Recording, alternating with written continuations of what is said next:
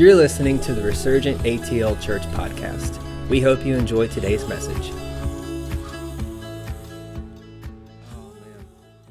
I want to talk about something a little bit different this morning, if that's all right. Let me say this, something different for me, because my central message, if you've ever been around me, been on the phone with me, if you've been here and heard me preach a message at all, obviously, as a worship pastor, I'm going to talk about worship quite a bit. Prayer and intercession are a central part of not just what I do, but who I am as a person. I grew up in a highly charismatic Pentecostal environment, and some of that was crazy and wild. If any of you grew up in anything like that, you know it can be a little bit chaotic with people running around and shouting. If you've never been a part of that, it's fun. But one of the things that those environments taught me is, number one, how to worship, my value as a son and daughter because of what Jesus did on the cross, right? But also my value as an intercessor, which I talked about a lot last year in preaching about, because Jesus intercedes, is our primary intercessor or head intercessor, but intercedes on our behalf. That means that wherever we walk in the earth, that you and I are also intercessors. That means, this is a side message, this is not what I'm talking about today, but for new people here, that because Jesus simply sits at the right hand of the Father and intercedes on our behalf, that means that his mere act of sitting in his position is an act of intercession. That means that wherever you and I walk, wherever we exist on the earth, is a mere act of intercession. Now, prayer and laying hands on people to pray, that absolutely works and is valid and legal in kingdom, especially in the new covenant, right? But simply you existing in the earth, wherever you are, if it's in your church, if it's in your home, whatever place of influence you have, you are an intercessor in that moment, right? And so that's something that we love. That's something that we believe. We're thankful for. We thank you, Jesus, that we are intercessors because of you. We don't have to strive for it. We don't have to attain anything to become one, but we simply are. And so these are central messages to me that thankfully, because of Chris and Terry allowing me to have input into this house, that we are becoming this kind of people. It's not something that we're just learning about. Now we're doing the stuff, as John Wimber said, right? But today I want to talk about something that we all know and we love, which is family, creating healthy family, which is a new message for me to preach, not necessarily something I'm new to. So if you've been a part of this house for any amount of time, even if it's for 3 months, you've probably heard this message preached at least once in that 3 months. And that is because this is the most important thing that we can start with. Now, I want you to hear me. It's not the main reason why we show up. I've talked about this a lot. Church, first and foremost, is for God, right? Family is the context in what we do, right? And so the term that we use all the time, it's a part of who we are as a church, building family around his presence. You don't get kingdom family without his presence, but you also don't get the fullness of presence without kingdom family. Does that make sense? And so family adds context to encountering God and hosting God's presence, but it also vice versa requires that we do family well, right? And so I want to kind of emphasize some stuff today around what it looks like to not only model but create kingdom family, right? And healthy family, more importantly, that we all know that family's messy. It's not a perfect thing by design, because it means that God is required in the solution. His solutions are our solutions, that we're going to fail and we're going to mess up, but every failure is an opportunity for us to allow God to come in and show us what his family actually looks like. Amen?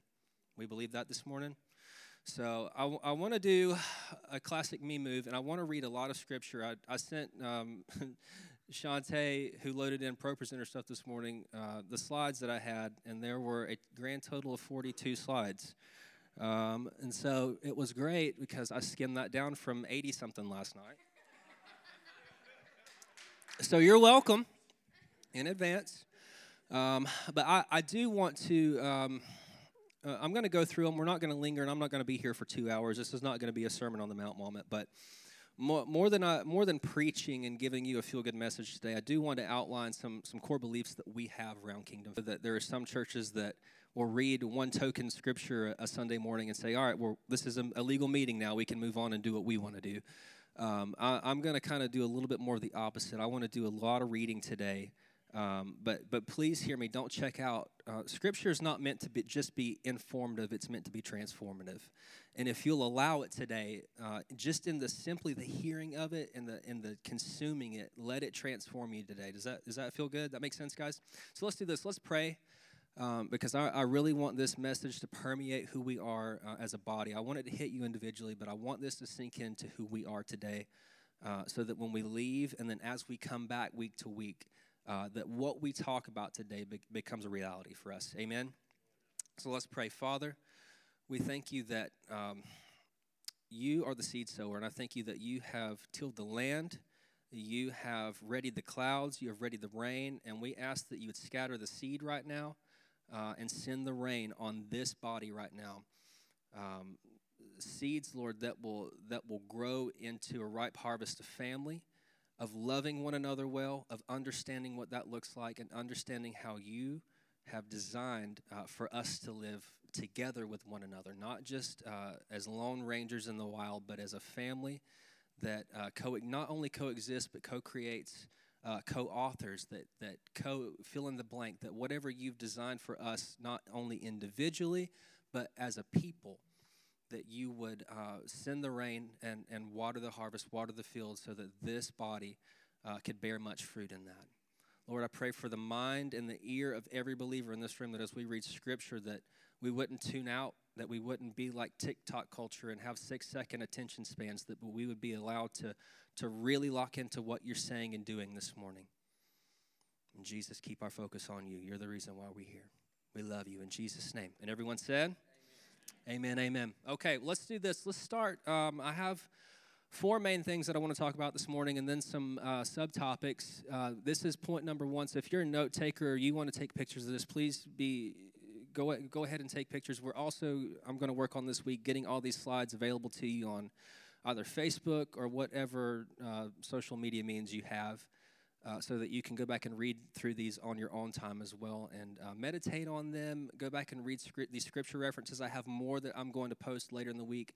I had like 85 to 90 scripture references, about 5 to 6 a piece for each one of these points. And so it's scripturally rich, not to overwhelm you, but to really help you to understand the biblical context for what we're doing. We're not just doing this so that it feels good and looks right.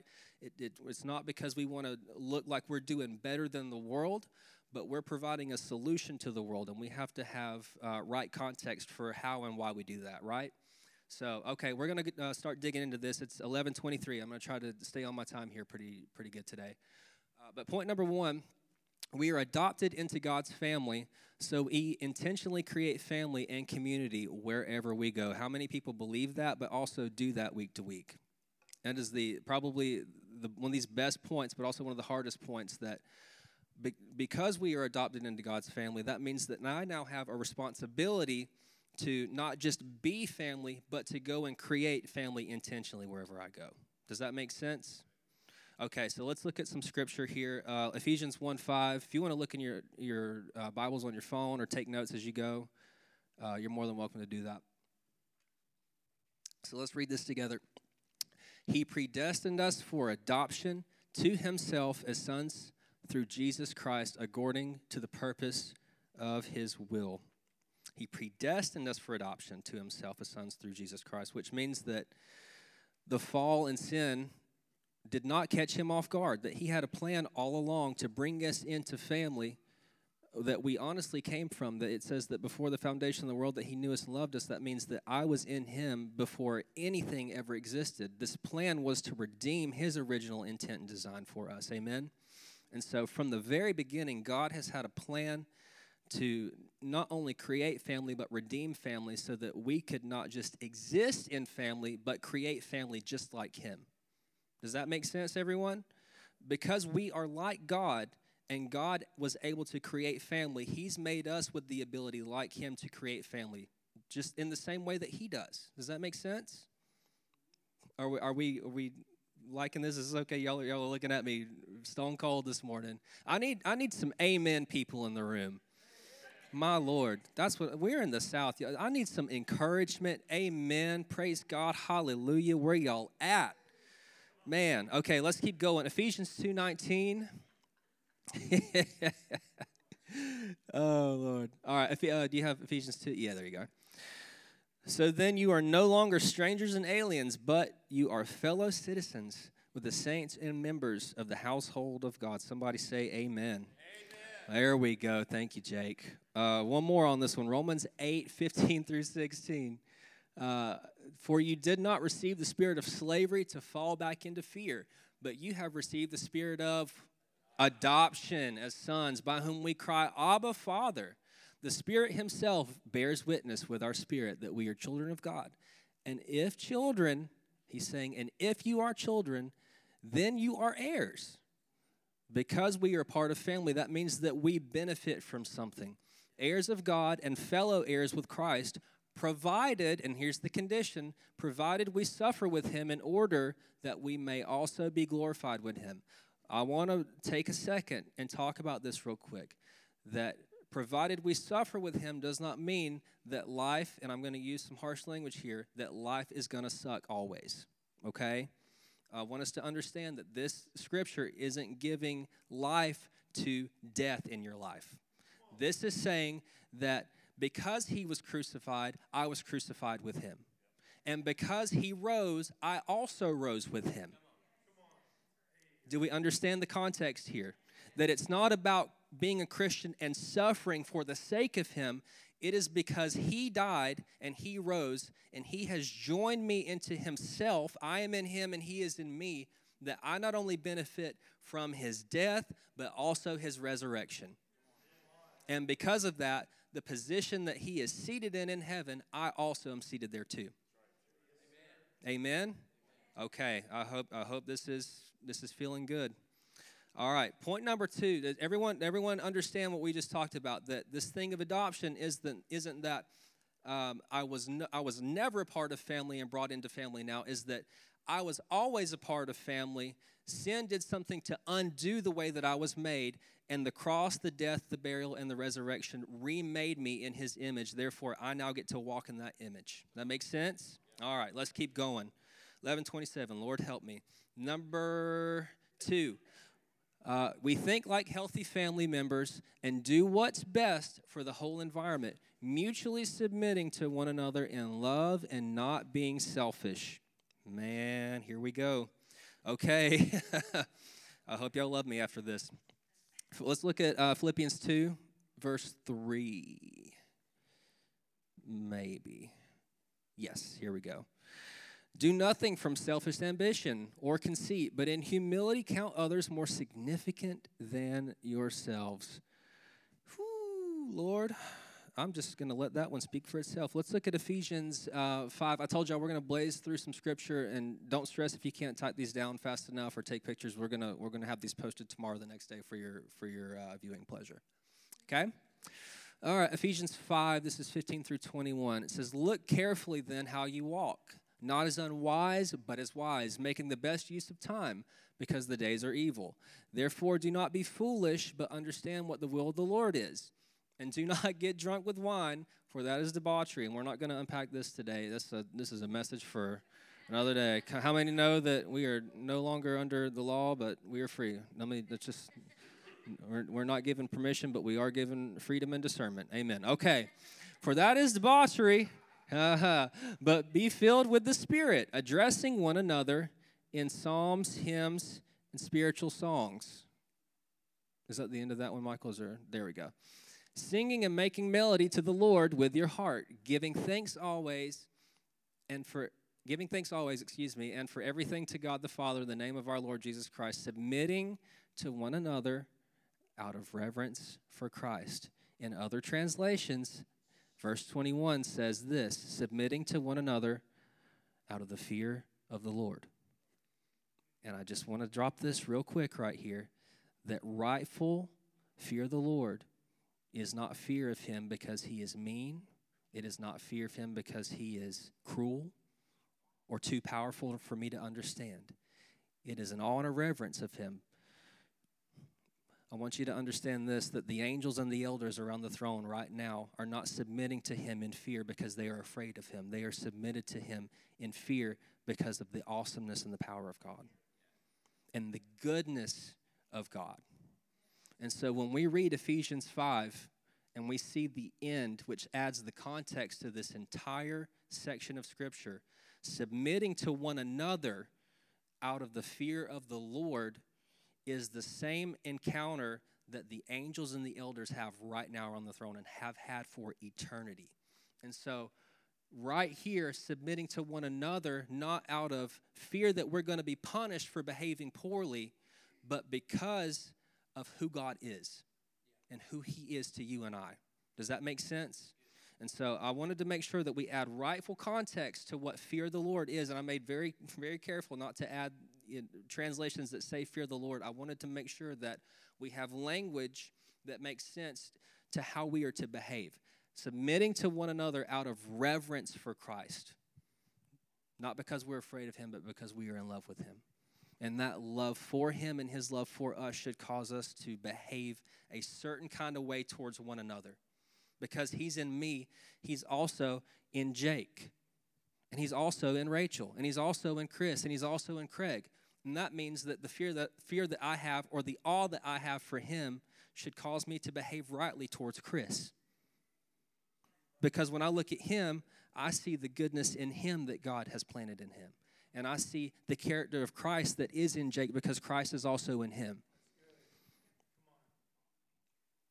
Do we understand this? Okay. All right. Point 3. Here we go.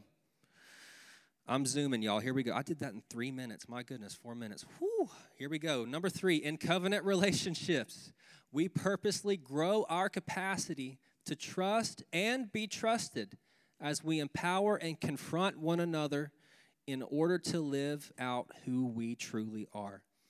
Let's take a look at Matthew 18, verse 15 through 16. Are we doing okay? Good.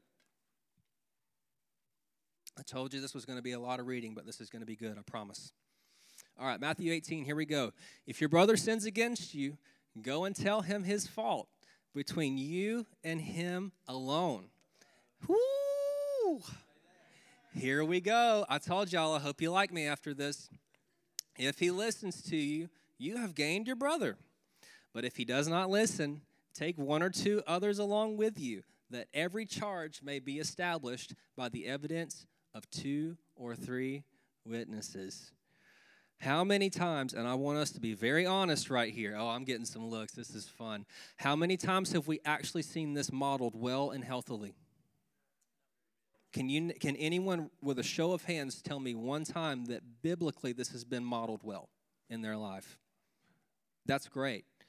It's a shame, and I'm not putting shame on people. I'm saying it is a shame that it has not been historically this way for the church, specifically the modern church. Knowing the revelation that we have and the relationship that we have with Christ and Scripture that adds context on how we are supposed to live as brothers and sisters, that this is the model for handling confrontation and conflict.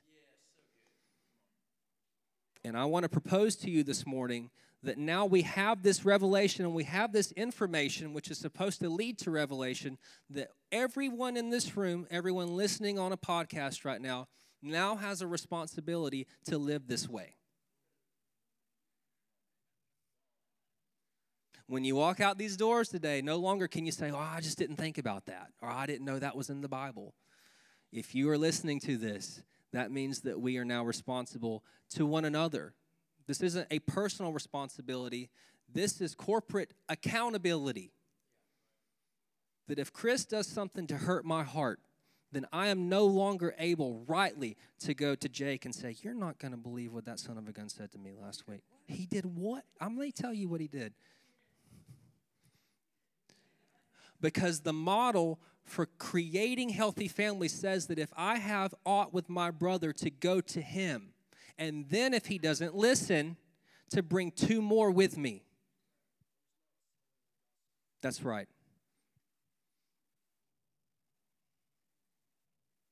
Are we tracking with this morning? When Scripture, I don't want to linger on this because this isn't the central point that I want to make today. But when Scripture seems offensive, when it grinds against the way that we operate and what we believe in, it's not God trying to offend my heart. He's trying to upset and undo the way that I have believed and behaved.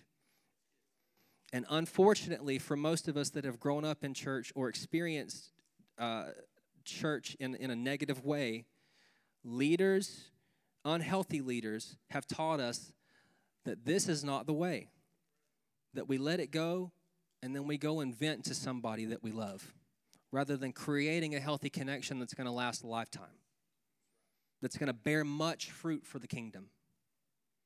And so I want us to hear this today, that when you have an issue with your brother, right here. Does this make sense? Okay. Let's read one more and then we'll move on. Let's look at Luke 17, 3 and 4. Pay attention to yourselves. Be self-aware, y'all. That's what that means. If your brother sins, rebuke him. And if he repents, forgive him. And if he sins against you 7 times in the day and turns to you 7 times saying, I repent, you must forgive him. You must forgive him. Repentance is not an option here. Repentance is not optional. Now, do I have to continue to allow that kind of behavior in my life? Can I set up healthy boundaries? Absolutely, I can. But my personal responsibility as a believer and a new covenant Christian is to forgive. Why? How can I do that? Because of Jesus. Because he can, and because he did, so can I. And I am responsible too. Amen? Okay. Let's look at point number 4 right here, and then we're going to move on to some smaller stuff here. How are we doing? My goodness. Okay. We are loyal, which is demonstrated most radically when people fail. I'm going to say that again. We are loyal, which is demonstrated most radically when people fail. We do not punish and abandon those who fail in order to save face or show we hate sin, but instead we commit to helping them be restored. Man, okay. Let's look at Galatians 6:1, if you want to turn there or write this down. Okay, here we go. Brothers, if anyone is caught in any transgression, you who are spiritual should restore him in a spirit of gentleness. We're going to talk about gentleness a lot more here in the next few minutes, okay? Let's look at John 8. This is probably one of the more bulkier verses for the morning, but I wanted to read it because it's good. John 8, 1 through 11. Here we go. I'm just going to read all the way through. But Jesus went to the Mount of Olives. Early in the morning, he came again to the temple. All the people came to him, and he sat down and taught them. The scribes and the Pharisees brought a woman who had been caught in adultery, and placing her in the midst, saying to him, Teacher, this woman has been caught in the act of adultery. Now in the law, Moses commanded us to stone such women. So what do you say? This they said to test him, that they might have some charge to bring against him. Jesus bent down and wrote with his finger on the ground. And as they continued to ask him, he stood up and said to them, Let him who is without sin among you be the first to throw a stone at her. And once more he bent down and wrote on the ground. But when they heard it, they went away one by one, beginning with the older ones. And Jesus was left alone with the woman standing before him. Jesus stood up and said to her, Woman, where are they? Has no one condemned you? She said, No one, Lord. And Jesus said, Neither do I condemn you. Go, and from now on, sin no more. We've talked a lot this morning already about because of what Jesus did on the cross and because of the position that we have in him, that I am now not allowed to behave like him. I am now called to live like him. I am enabled to live a certain way that should be different from the way that I lived before him. Does that make sense? And so that means that John 8:1 is the way that we should look at Christian persecution. It's the way that we should look at people in sin. It's the way that we should look at those that have fallen and don't know what to do with their life, that are in a mess so deep and so dirty that they don't know how to get out of it. And instead of me looking at that judgmentally and laughing and saying, well, can't believe she's in that position. I raise a stone every time I say it. It may not be to murder, but it is to cast judgment. And Jesus, contrary to the way that the world lives, neither do I condemn you. Go and sin no more. Enabling her in a pre-cross reality, before he had even died on the cross, to be sinless.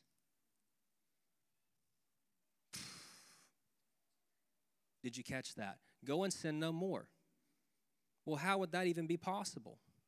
If I am inherently evil by nature, which is what the church teaches us, and I am just a sinner saved by grace, then how could she sin no more? The blood hadn't even been shed yet. But Jesus' command to her was to go and sin no more. I need y'all to understand that this isn't just fancy language and a good mission statement. This is the gospel. That the message of creating family and healthy family is all tied up and wrapped up in the gospel. We can't do family without living out the gospel. And Jesus is not just allowing, but creating a space for her to be sinless. Not that she can no longer mess up, because you and I both can too. But he is enabling her to now think, oh, I don't have to sin. And therefore break those cycles of sin that she'd been in for years, probably decades. Freeing her to live the life that she was destined to live, to go and create family of her own. And that's what he has set aside for us, is to break those cycles of sin and shame and guilt and condemnation and go and sin no more. Do you believe that this morning? Okay. I got a couple more small things that I want to read, and I'm going to kind of zoom through them. It's 11:42. This is perfect. I'm doing good. Thank you, Lord. I want to add some, y'all are kidding. I'm not even halfway through, so I'm trying to, here we go. Everybody doing okay? I know this is a lot of reading. Here we go. This is point number 1 right here. God the Father, Jesus. Let me stop before I read through these. These next ones I'm about to read through are not core values, right? These add context to the 4 core values that we just read together, okay? So here's what I want to do. Michael, you don't have to pull these up, but I want to read the 4 values that we just went through together, and then I'm going to read through some healthy versions of that, and then also some misconceptions with Scripture so that we can understand how to live, and then a bad example of how to live. Is that okay? Okay. Number 1, we are adopted into God's family, so we intentionally create family and community wherever we go. Number 2, we think like healthy family members and do what's best for the whole environment, mutually submitting to one another in love and not being selfish. Number 3, in covenant relationships, we purposefully grow our capacity to trust and be trusted as we empower and confront one another in order to live out who we truly are. And number 4, we are loyal, which is demonstrated. Man, our kids are having a good time in there. Get them, God. Get them, Lord. We are loyal, which is demonstrated most radically when people fail, okay? So those are the 4 things, those 4 pillars of belief around healthy family that we talked about this morning. The third one, in covenant relationships, we purposefully grow our capacity to trust and to be trusted as we empower and confront one another in order to live out who we truly are. That good? Okay, so let's talk about some context here. I had 10 points. I shaved it down to, I think, 3 just for time's sake this morning, and this might be a part 2, and it might be an online thing that we do. I don't know. The first time I've ever taught on this, so we're doing this for the first time together this morning, okay? So let's do this. God the Father, Jesus, and Holy Spirit have brought us into their intimacy and family. Notice it says their intimacy and family, that it's not me joining my family to his, that I have been brought into not only their family. Remember, before anything ever existed, Father, Son, and Spirit lived together in perfect peace and unity. They are the first family, right? And so we have been brought into that, not only family, but what? Intimacy. And from their love and wisdom, we build healthy families and communities. Let's look at John 17. We all probably know this. Here we go. I in them and you in me. I in them and you in me, that they may become perfectly one, so that the world may know that you sent me and loved them even as you loved me. And that's the gospel, is that because of him, this is my story. I in them and you in me. Inseparable. He cannot look at me and not see Jesus. And vice versa. When he looks at the Son, who does he see? Me and you. That's it. Let's look at number 2. Jesus explicitly created us to live in community. People are most alive when planted in a healthy family of believers. Let's look at Genesis 2. Then the Lord God said, "It is not good that the man should be alone. Praise the Lord. I will make him a helper fit for him." Let's look at Genesis 1:26 here. Then God said, "Let us make man in our image." How many believe that when he formed man, that he was the model?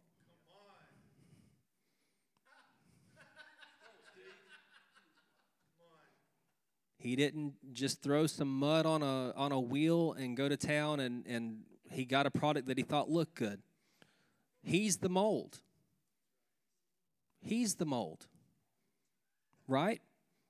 And so the way that we should live, let us make man in our image, after our likeness. What does that mean? That we physically look like him? No. The way that he behaves, the way that he believes, the way that he carries himself, the way that he loves, the way that he gives. Let us make man in our image, in our likeness. And let them have dominion over everything. Fish of the sea, birds of the heavens, over the livestock and all the earth, and over every creeping thing that creeps on the earth. I love that part. It's just the details, like every little thing, all the ants and spiders and all the ugly stuff that I hate. Verse 27, so God created man in his own image. In the image of God, he created him. Just the hammering away at making sure that we understand here that I am made in his image. Male and female, he created them. My God, somebody needs to put this out to the world. This is I don't have time to unpack this today, but I'm going to say it just to say it.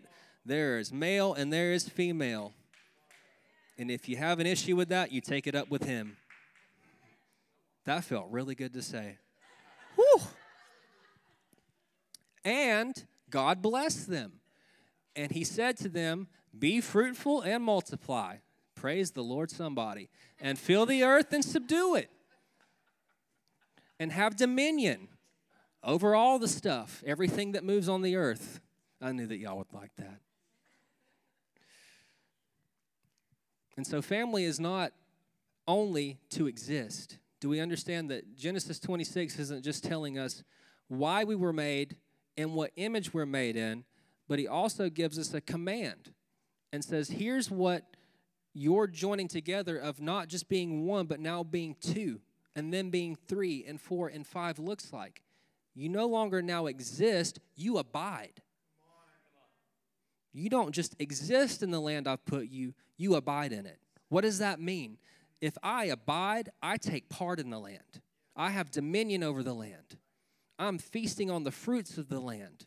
I'm sowing into the land.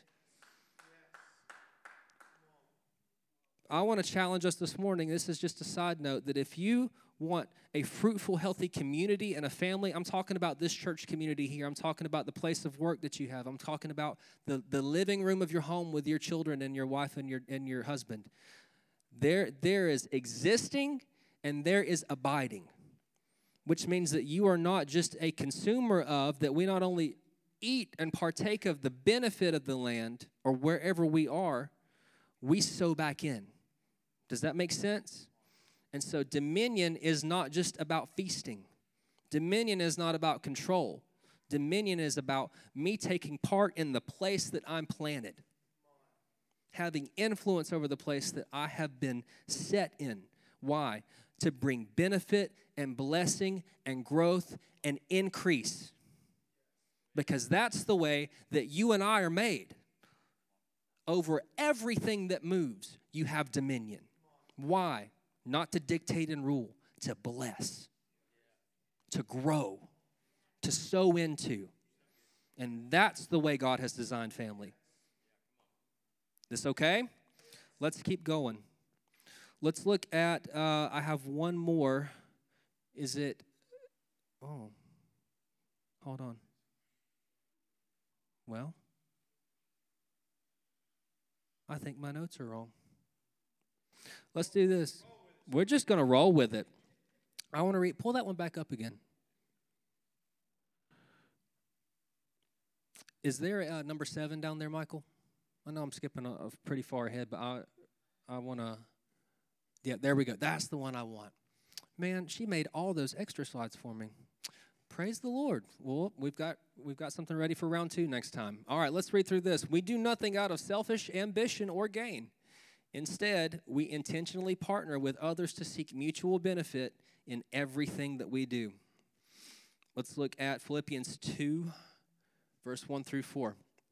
So if there is any encouragement in Christ, any comfort from love, any participation in the Spirit, any affection and sympathy, complete my joy by being of the same mind. Listen to this. Complete my joy. A father is saying this. Complete my joy by being of the same mind, having the same love, being in full accord and of one mind. Do nothing from selfish ambition or conceit, but in humility count others more significant than yourselves. Let each of you look not only to his own interests, but also the interests of others. Selfless love. Selfless laying down my life for my brother and my sister and the person next to me is the way that you and I are designed to live. Period. Amen. Okay. Last thing I want to talk about are some common misconceptions around healthy family.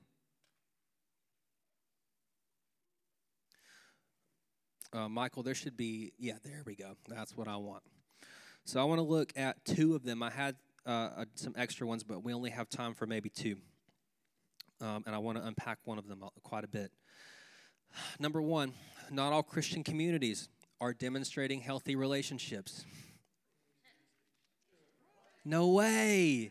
No way. You got to be kidding me. I thought that because they were Christian and they're a church, that they're supposed to model Jesus rightly. Unfortunately, I think the people in this room all know that not every church is doing that well. And I will even propose that there are many churches that are not doing this at all. And I hate being critical against the church. I think you all know that I love I'm a local church guy, have been my entire life. I love this specific gathering of the saints. But I am going to tell you that there are some pastors, there are some leaders, there are some church planners who have prioritized money and income and power and influence and visibility and social media metrics and impressions and any other statistic or number that adds value to their identity that's not rooted in Christ to fulfill and affirm who they are and how they function. But this here is not what we are going to be. We are going to be a house that does this well. Amen? So let's read some scripture real quick. Let's look at 1 Corinthians 3. But I, brothers, could not address you as spiritual people, but as people of the flesh. Yikes. As infants in Christ. Good Lord. I fed you with milk, not solid food, for you were not ready for it. And even now you're not ready, for you are still of the flesh. Imagine someone telling you this. I couldn't even address you as a spiritual person. I've not even been feeding you steak and potatoes. You've been drinking milk still. You're on formula. Why? Because you weren't ready for it. You weren't mature enough to receive what I had for you. And this right here is most of the church. Is that the Sunday morning and the Bible study, I'm going there. The Bible study and the Wednesday night gathering and the men's gathering and the women's gathering and all these meetings and all these programs have replaced what actually was supposed to be happening, is that we weren't supposed to be digging from the same 5 scriptures over the next 10 years, but we're actually called to learn and to live and to grow and mature past our own understanding into something more mature that he has for us. And so we believe this morning, and I'm saying this as a pastor at this church, that our responsibility is to move on from the formula, to move on from the milk, and to move into a meal that's more mature, that's going to not just be good on the taste buds going down, but it's going to add value, it's going to add nutrition, it's going to strengthen our body. Amen? Okay. Let's look at one more. This is the one that I really wanted to get to today. This is point number 3, I think, in the list. If there is a list, I don't know. I'm going to read it, and you can find it if you can. We recognize that it is possible for someone to behave their way out of the community. I'm going to read this again. We recognize that it is possible for someone to behave their way out of the community.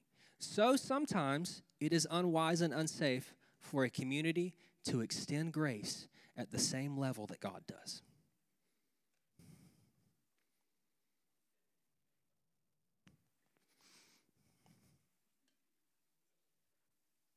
Selah.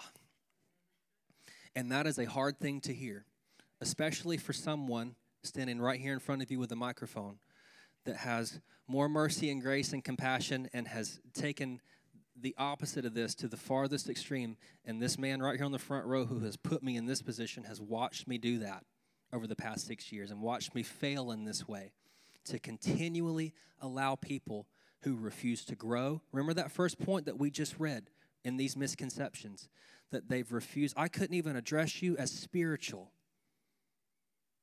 I couldn't even feed you a real meal because you wouldn't move on from the milk. And those are the people that we're talking about here. Do we extend love and mercy and grace to those people in this community as the body? Absolutely we do.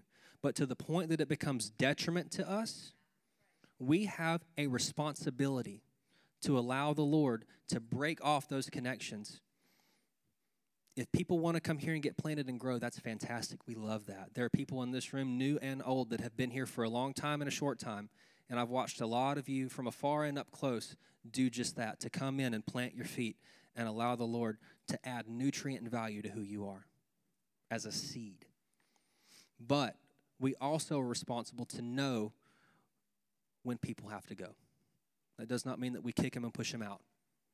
But it does mean that we allow the Lord to separate the wheat from the chaff. Amen? And so, real quick, I know I've only got 2 minutes. Can I go over just a few minutes? Okay, I just want to read some scripture, and then we're going to pray and let the Lord bless it, and I hope y'all don't hate me after this. Okay, here we go. Romans 16, here we go. I appeal to you, brothers, to watch out for those who cause divisions and create obstacles contrary to the doctrine that you've been taught. Avoid them. Avoid them. For such persons do not serve our Lord Christ, but their own appetites. And by smooth talk and flattery, they deceive the hearts of the naive. For your obedience is known to all, so that I rejoice over you. But I want you to be wise to what is good and innocent as to what is evil.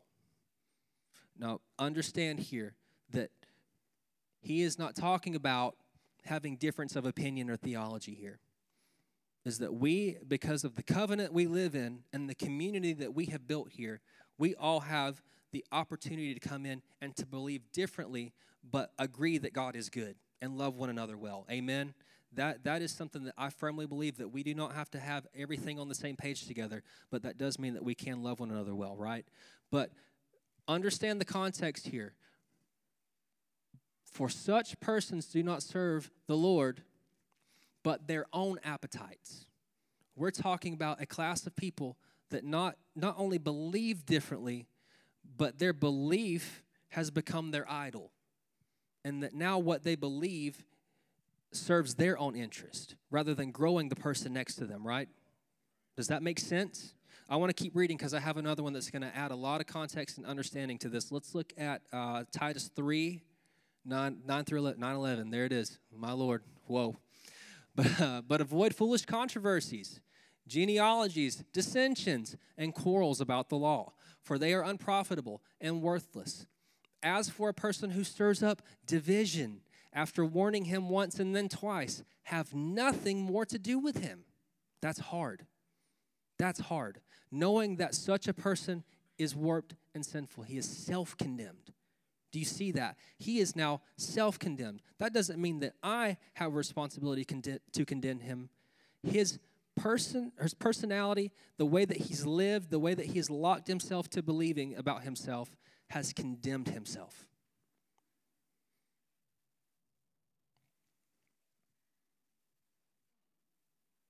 Avoid foolish controversies and quarrels about the law, backbiting and pointless arguments on Facebook about Scripture that doesn't breed life, that doesn't breed family, that reflects no part of the nature of God.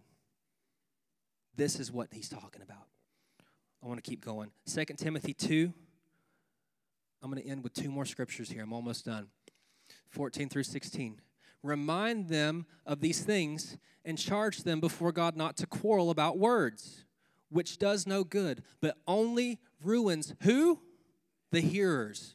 Do your best to present yourself to God as one approved, a worker who has no need to be ashamed, rightly handling the word of what? Truth. But avoid irreverent babble. He calls it babble. I think that's hilarious. For it will lead people into more and more ungodliness. Let's go down just a couple more verses in that same passage. Verse 22, yeah. So flee youthful passions and pursue righteousness. How many know that one part of the scripture right there? Faith, love, and peace, along with those who call on the Lord from a pure heart. Here we go. This is the part that I want to emphasize this morning. I want to end with this. I got to do a ministry time out of this. I don't know what I'm doing. Have nothing to do with foolish, ignorant controversies. You know that they only breed quarrels. Here we go. This is the part. And the Lord's servant must not be quarrelsome, but kind to everyone. Did that say kind to the people they like? No. Kind to those that agree with them. Kind to those with the same social status? No. To everyone, watch this, able to teach, patiently enduring evil, correcting his opponents with gentleness. My God, that God may perhaps grant them repentance, leading to a knowledge of the truth. Notice two big themes in all of these misconceptions this morning. One being gentleness, the second one being truth.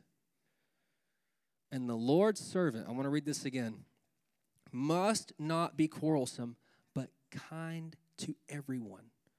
Notice that compassion in this next part, kind to everyone, compassion now opens the door to teach.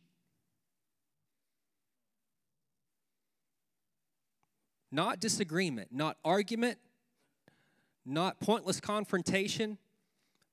Kindness opened the door to teach, which now allows for repentance so that they might be transformed by the word. Patiently enduring evil, correcting his opponents with gentleness, that they might have repentance leading to a knowledge of the truth. And this right here is what you and I are called to do in order to create a healthy family. And not only here, but wherever we go, whatever place of influence we have with family or friend groups, work, social clubs, that we are now called to operate in gentleness as we correct. That opens the door for teaching. That now leads to repentance. Does this make sense this morning? Why don't we all stand up together? I want to, do we have a ministry team this morning? Do we have a few people that can come up? I'm not going to do anything crazy, no activations this morning. I really hope that Scripture will sort of speak for itself today. I know this has been a huge information dump. Was this okay? Did we receive this morning? Good.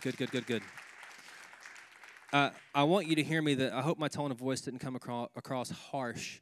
I am very passionate about this, especially around the area of confrontation, because I've spent almost my entire life watching confrontation fail, because the purpose of confrontation is not to correct, it's to connect, right?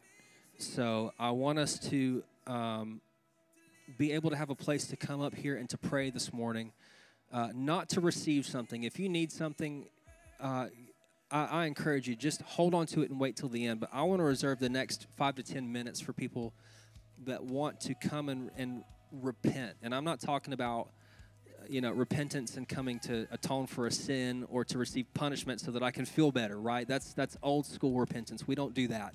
I'm talking about reshaping the way that we think this morning so that we can now operate differently, right? How many know that my behavior is only a symptom of my belief? And so if I can change the way that I think like him, I'm not talking about renewing my mind unto some man's message. I'm talking about renewing my mind to the Lord's, right? To have the mind of Christ today. And so for us to operate as a healthy family and to build that, we've got to repent in a way that causes us to think like him now and to do family like him. Is that good? And so I want to pray real quick. I want to bless us. But I want those that want to come and to get specifically prayed for that, and then also to repent and to have a moment to allow the Lord to come and gently correct, right? This is not about him bringing out the whip and applying punishment. This is about him coming and correcting with gentleness so that he can teach, so that we can have repentance, so that we can be led to the knowledge of the truth, which is what he's after, so that we can know him, right?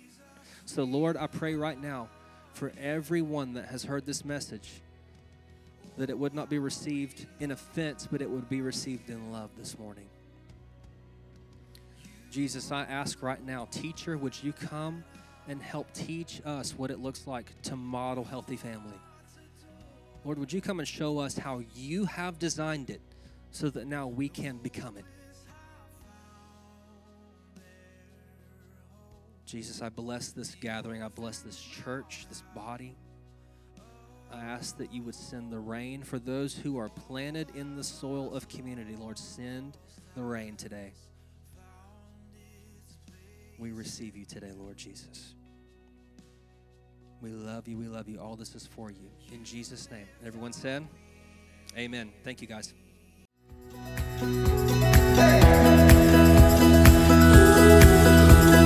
For more resources and information about Resurgent ATL, please visit our website,